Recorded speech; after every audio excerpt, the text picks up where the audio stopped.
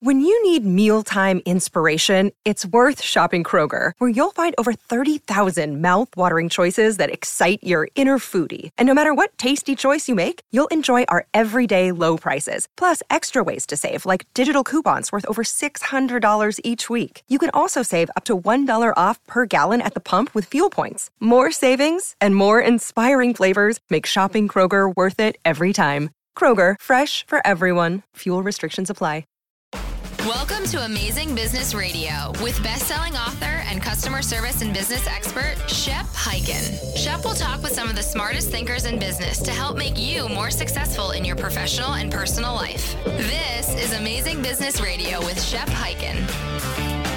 Hello, everybody. It's Shep Hyken, and we are back with another episode of Amazing Business Radio. Very excited today because my guest is Chris Lynham, the author of The Choreography of Customer Service. That's right.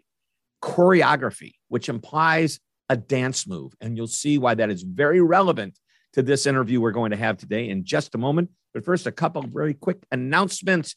You know what they are if you've listened to the show before. If you've got an amazing story or you have a question, reach out to me on any social media channel because I am just about everywhere. And if it is a question, use the hashtag AskShep, and I'll make sure to answer it either there in that social media channel, in my newsletter, on this podcast, or even in my TV show, which is Be Amazing or Go Home. And that can be found on Amazon Prime, Apple TV, Roku, and you can go to beamazing.tv. That's beamazing.tv. Do you get it? There's a theme here. Amazing Business Radio, Be Amazing or Go Home, Amazing, beamazing.tv. What else? I have a book. What is it? Amaze every customer every time. Why not? The word amaze. I love it. All right, everybody. Let's jump into this interview with Chris. Welcome to the show. Thanks so much, Shep. I'm so excited to be here and to just kind of break bread with somebody that is obsessed with amazing customer service is a treat. Well, thank you. And I am totally obsessed. I think, drink, breathe it, eat it. And to my wife's disappointment all the time, because we're out, we're having dinner, and she looks at me and she knows, oh, this isn't going to go well. The server isn't very nice. He's not very attentive. How is Shep going to respond? All right, but it's not so bad. I've learned, I've calmed down. Maybe I've mellowed in my age. But Chris, you have a new book called The Choreography of Customer Service. I love the title, and it's been out for how long now? Just a couple of weeks. It came out on February 15th. All right. And, so right about a month or so since, that's perfect. And February 15th was a great day, and you can go to Amazon.com. You can get this book, but let me tell you why I love the word choreography, because it ties into your background. Share with us. I know about it, but I want everybody else to know about it too. Yeah. So I was in 1999, I was obsessed with swing dancing.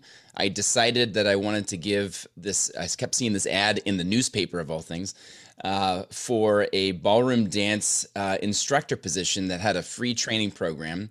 And so I responded to an ad for Arthur Murray Dance Studios, and I intended for it to be a summer job. And that was over 20 years ago. I've never left. And it's been wonderful. That's how I met my wife. We started out as dance partners, and then we became business partners in 2003. And this is Daisy. This is Daisy. And then it must have gone okay because she still married me 2 years later. And then. And how many kids? You have 4 kids. 5 kids. 5 kids. We have 5 kids. How did that one sneak in there when I wasn't looking? Yeah, I know. I'm asking the same question. 5 kids, and there are what ages? So my oldest just turned 13. So we officially are parents of a teenager, and then our youngest is 3. And we've got 1 boy and 4 girls. And so it is a lot of excitement. Oh, yes. A lot of estrogen. Yeah. Now there's a little testosterone there too, not just from your son, but you are 6'4". And I would never have known this when I'm looking at you as we interview, even though we do this on video, we do it through YouTube. You don't actually see the video. I get to see Chris. And when he told me he was 6'4", I go, I don't know how you can prove it. Stand up. I mean, not there. But you were a basketball player. You had aspirations of professional basketball.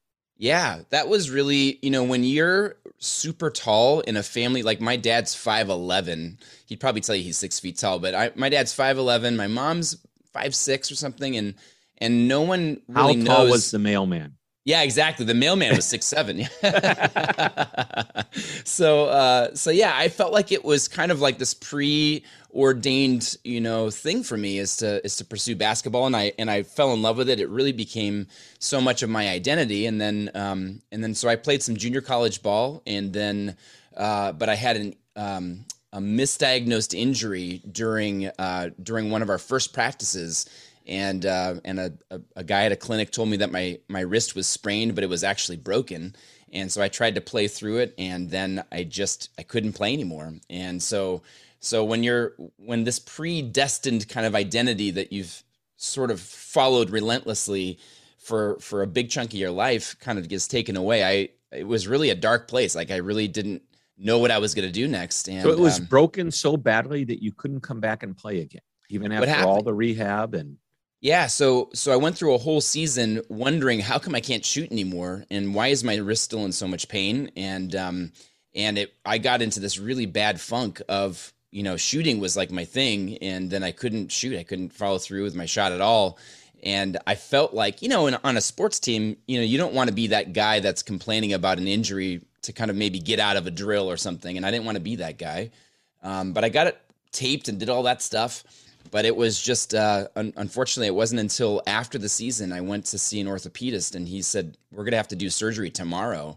And so then not just setting a bone, but actual surgery and season-ending injury, as well as perhaps a career-ending injury. Yeah. Wow.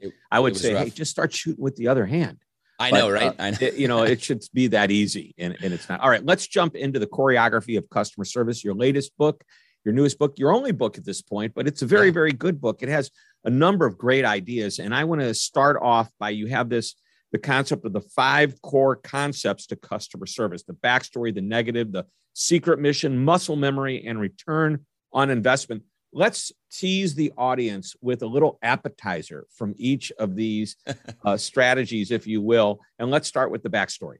Yeah. So there's a lot of times when you think about customer service is that you have a professional who's well-intentioned, but they're sort of rooted in the present. They're just kind of stuck in the moment, and they're not really asking questions or actively listening to kind of figure out some of the nuggets that are in somebody's backstory. What's the motivation that brought them in there today? And even if it is they're going to buy a suit or something like that, we want to find out, like, what are some of the important steps that kind of led them to your business. And unfortunately, because so many people in the service industry are sort of on autopilot with the same basic programming, even doing something as simple as, hey, what brought you in here today can be a huge differentiator from just how can I help you right now? Right. One of the things that I love to do when a client calls us and says, we're interested in hiring you, Shep, as our keynote speaker on customer service, I do want to know why they're interested in me, but what I really want to know is, why are you interested in customer service? Love that. Oftentimes they'll say, we're really good at what we do, but our competition is getting good too, and we need to just get a little bit better. Well, there's a very scary thing. They're looking over their shoulder, or somebody says, God, we have to get everybody aligned, and we're struggling to get people to do that. Maybe you can help us. And I go, okay, now I understand. These are the problems they have. When somebody comes in, and hey, you own how many Arthur Murray dance studios now? 7. You own 7 of them. When somebody comes in to learn how to dance, are they learning because their partner wants them to learn and they're just along for the ride? Are they learning because, hey, I'm getting married and I want to make sure I look good on the dance floor? Is it just there's a number of reasons. Do you ask that question there as well? Oh, for sure. Yeah, there's always going to be some type of, I wouldn't say always, but there's usually going to be some type of logical, and this sounds bad, but a cover story. Like, what's the rational kind of logical story for them to be there? So maybe it's going to be an event that they're getting ready for. It's their daughter's wedding or something like that. There's going to be something that's going to be kind of buried that might be beneath the surface, that might take multiple questions or interactions for us to get to, that now is going to be a much deeper seated need than just kind of like the immediate logical need. So maybe they're they're coming in and they don't want to share it right away, but maybe they're coming in to maybe renew the strength of their relationship, or maybe someone's coming in because they just don't feel comfortable socially because of the nature of their work and their work schedule.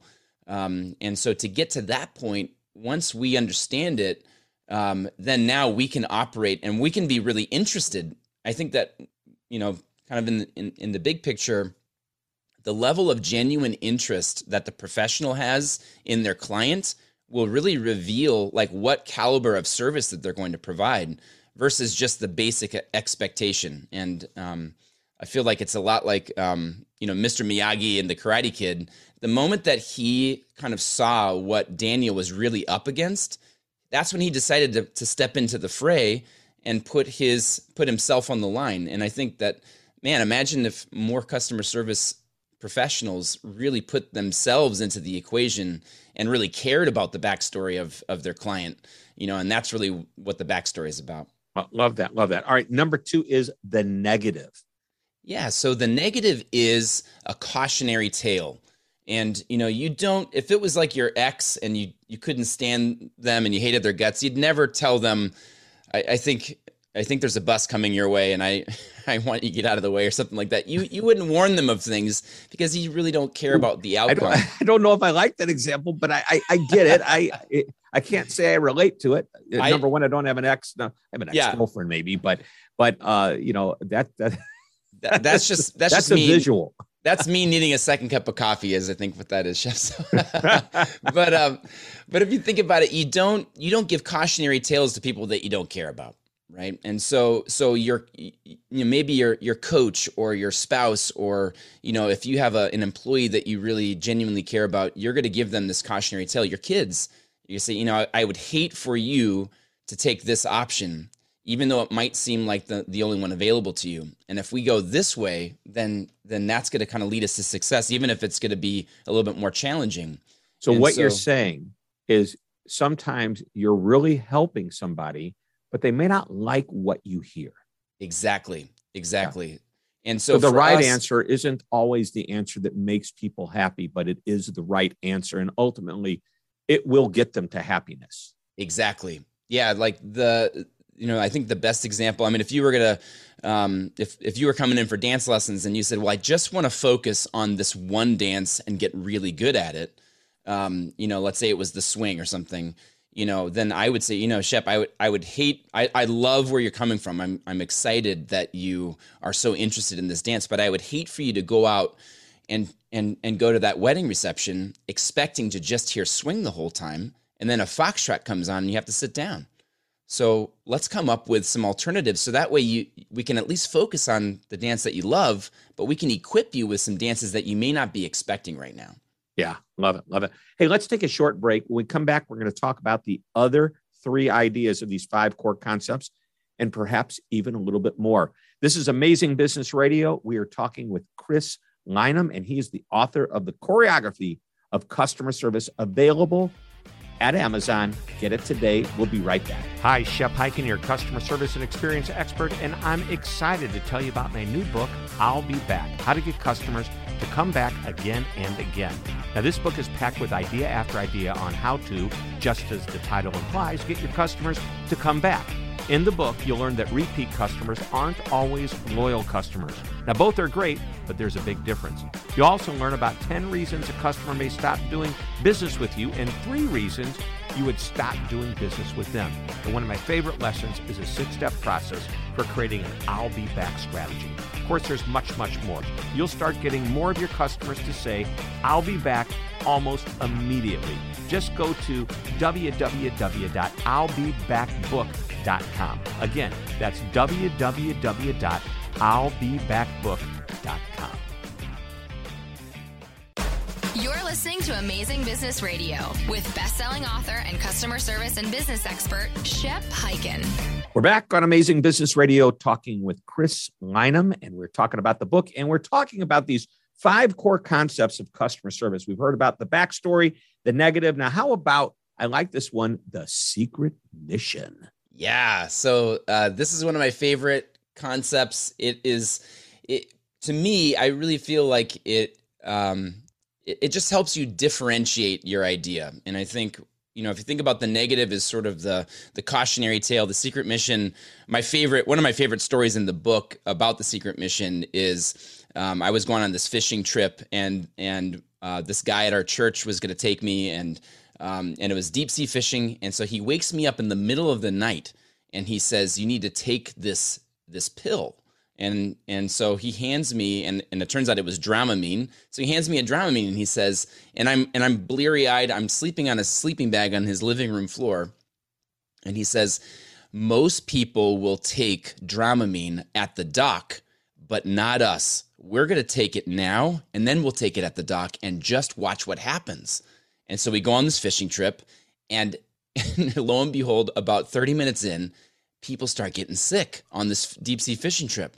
And all of them had taken Dramamine right on the dock. And so every single time someone is kind of losing their lunch, he's looking over at me and he's kind of grinning in this weird sort of way, but we're on the inside scoop. We have this kind of agreement. And by the end of it, we were the only ones that didn't get sick on this horrible, this was a nightmare scenario for the church fishing trip.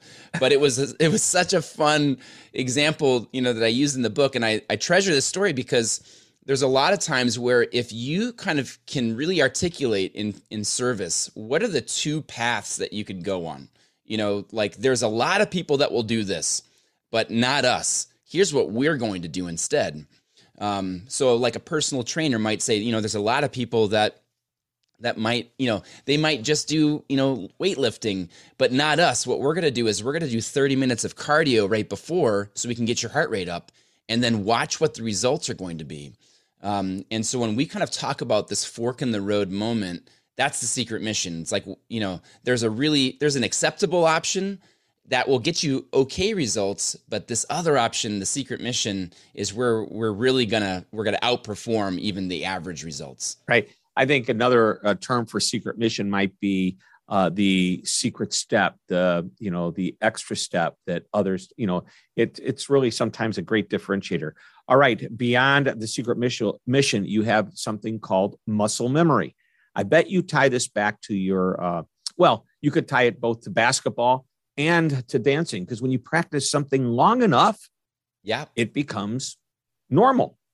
For sure. Yeah. I mean, if you think, you get the guitars in the background too, is like a perfect scenario of like, what's the first signs of evidence that you're on the right path?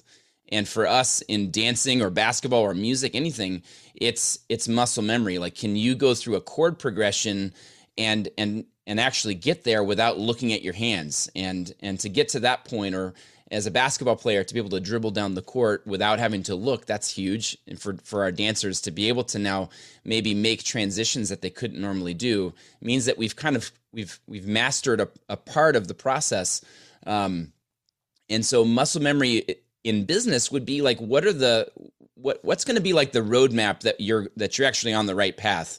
If you imagine if you were driving on a cross-country road trip, but there were no street signs or no mile markers, you might drive a little slower because you're not sure if you're going the right direction or not. And so when it comes to muscle memory, it's I'm laying out like what are the big road signs that we're on the right path. Right. So that way, you're going to feel like, you can trust me as the professional. Right. So I wrote an article today, right before we started our interview. This will show up probably right about the time the interview goes live. And I wrote about, somebody sent me this list of the things that require zero talent. I've seen this list before. So I actually went and Googled it, and I realized he copied it off of something, which is fine. He didn't copy all of it. He just took ideas from it. But what takes zero talent? Showing up on time is a zero talent. It's a trait, actually. Somebody that's on time. Being nice doesn't really take talent. It's a trait. It's an attitude. So I started thinking about it. For these traits to become natural, you have to practice them. Mm-hmm. That's it. Because then practice isn't about getting a deeper skill level. And some of what you're talking about, it is, playing guitar, dancing, shooting, a basketball the same way from the 3-point far away every time and getting it is muscle memory. But when you apply that to something that's more attitudinal, that trait becomes a habit. And once it's a habit, it's locked in. As long as you keep practicing the habit. That's it. No, for sure. I mean, I saw a quote, and it was like an NFL article or something, and they said that, in many cases, availability is the best ability, and I think being there. Yeah. Ready to go. Up. That's it. Yep. My boss used to tell me, like, the only two things that you need to be successful as a dance teacher is good health and an open mind, because if you've got those two things, like, we can work with you. A little bit of skill, you need a little bit. Yeah. That's what you develop when you start, is you have the open mind. Yeah. I like that. I like that a lot. All right. Number 5 of the 5 core concepts to customer service is return on investment. That's it. Now, if you think of, we expect people to use phrases like return on investment or ROI or something. You see it all the time on LinkedIn or something. And when you work in maybe a financial field, or maybe you're working in the C-suite or things like that, you're going to expect people to use terminology like that. But now imagine you're working with somebody who's a frontline service employee. And if they communicate to you that their approach, their goal is to deliver a wonderful return on investment. Shep, I am here. Yes, I'm going to help you find a suit. But on top of that, when you get a compliment on how you look, that to me is my goal. That's going to be the return on investment for you and for me. What's the payoff? That's it. Yep. That's all it is if we do this, what's the outcome? What's the positive outcome? That is ROI. That is the return on investment. And it's not necessarily dollars. It's a compliment. My biggest ROI is the behavior of the customer. I wrote a book titled I'll Be Back. Many of the people listening to this know. My 8th book, I'll Be Back, how to get customers to come back again and again.